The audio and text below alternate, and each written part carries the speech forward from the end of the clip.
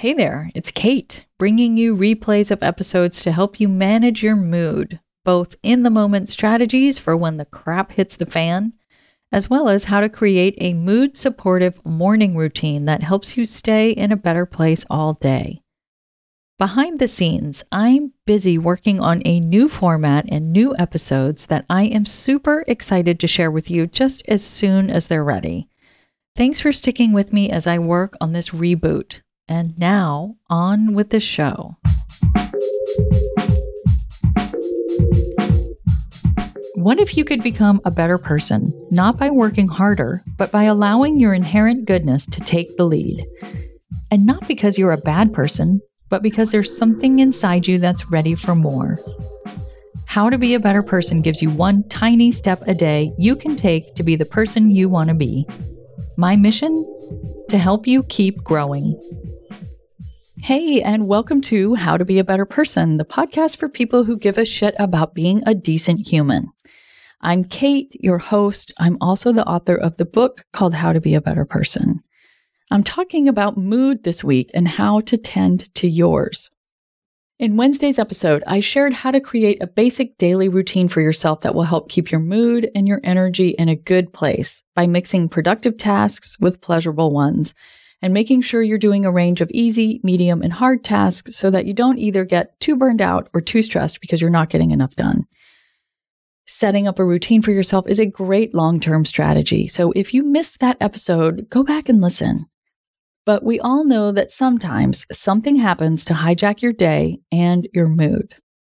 I experienced this yesterday. I was cruising along in my post-work session where I was working on some medium complexity tasks when I got a phone call from my son's school. And I was like, okay, I need to answer that. I picked it up. And it was the assistant principal saying, your son's not in trouble, but I need to tell you about something that's been going on. She proceeded to tell me the story about how my son and several of his friends had been being bullied for several weeks and they hadn't told anybody. And she told me kind of the stuff that they had discussed in the meeting. I didn't know who this quote unquote bully was, but it was very upsetting to say the least. It's really hard to focus when you think that your child is in peril, right? And it kind of pulled my day sideways. And I wasn't a very long conversation with her. I hung up the phone and I'm kind of sitting there feeling like, holy crap, something's been going on with him. He hasn't been talking to me. He's been going through something hard. I'm worried about him. What's happening? It's happening to 10 other people. How could they not know? Anyway, I had all these questions. I had all these feels.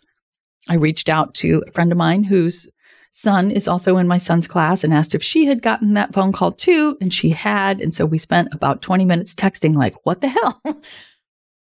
Have you noticed anything?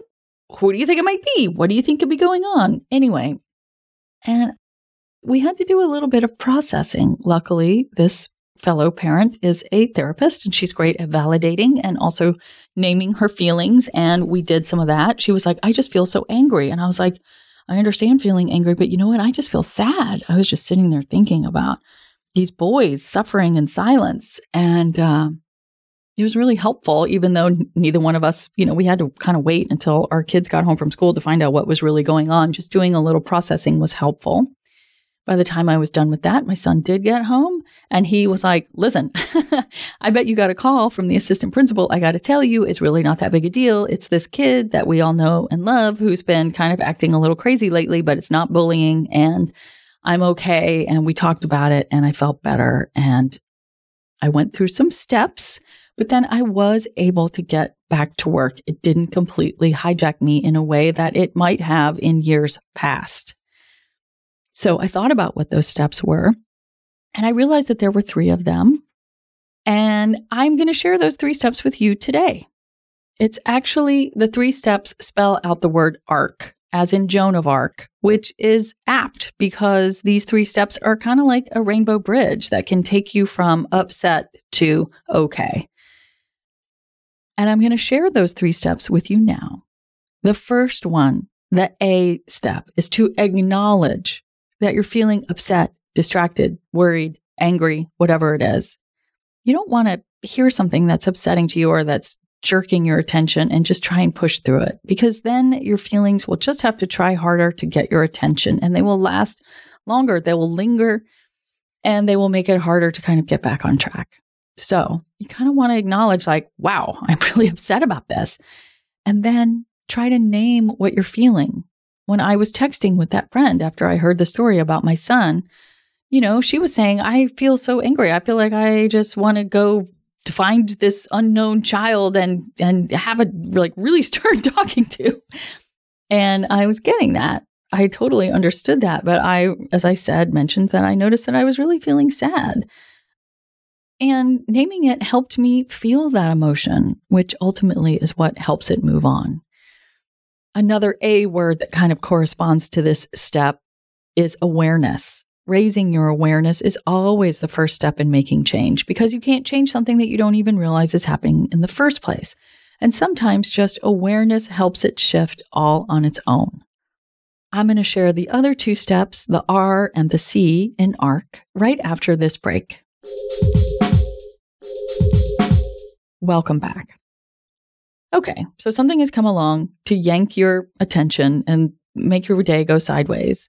After you've acknowledged it and raised your awareness, that's the first step, that's the A in ARC, about how you're feeling about it, you want to do something to reset yourself. That is the R, reset. So yesterday, for example, after I had the conversation with my son's friend's mom, and I talked to my son after he got home from school, I went downstairs to get a glass of water and just stare out the kitchen window for a little bit. So resetting yourself doesn't have to be this epic thing. I was staring out the kitchen window and we have a tree out there that the birds really love. And I swear, every time I'm upset, I look out the window and I see a cardinal, which I'm convinced is my grandmother who has passed on, telling me that everything is going to be okay. And yep, there was a cardinal out there yesterday. I know I'm not alone in this. Lots of people I know think cardinals or other birds are omens, but maybe yours is something else. And honestly, this is just a little tangent. You don't need to believe that you've been visited by the spirit of your dead loved one in order to reset. You could maybe take a walk around the block or do a few stretches, call a friend, make yourself a cup of tea, do a little reading, listen to a favorite song or two, just something to kind of cleanse your palate, wipe the slate clean. And then finally, the last step is the C, which is choose. You want to choose what you want to do next. Can you do an easy task? I'm referring back to what I was talking about on Wednesday's episode, so here's yet another plug to go back and listen if you missed it. Or do you want to maybe stop trying to work for the moment and go do something totally different and pleasurable? Both are valid. Whatever you decide to do next, just choose what it is mindfully. Otherwise, you might get sucked into scrolling your phone, which so many of us do now when we need a pick-me-up because it's a reliable deliverable of dopamine, although that dopamine is short-lived, and as much as social media can show us something that makes us laugh or we think is cute, it can also kind of bring on sort of a general malaise. So you don't really want to just accidentally spend the next 45 minutes on your phone. You know what I mean? Maybe you're upset because of a headline and you really just want to learn more about it. And so in that instance, doom scrolling is totally fine so long as you know that you're choosing to go down the wormhole instead of just getting sucked down into it, which is likely to make you feel a little whipsawed when you finally emerge from it. Like when you come out of a dark movie theater into the bright light of the afternoon and you feel totally disoriented. So that's your 3-step strategy. You acknowledge, you reset, and then you choose. That's what spells ARC. I hope that the ARC strategy helps you the next time something comes along out of the blue and helps your mood not get totally hijacked too. That's it from me. I hope you have a great weekend. I am looking forward to bringing you some new episodes next week. How to Be a Better Person's theme song, Left for Deadish, is by Junior85. The episodes are mixed by Sound Advice Strategies.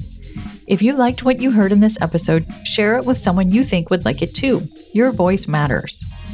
Also, How to Be a Better Person has an official newsletter that sends the past 5 episodes and a well-chosen meme to your inbox every weekend.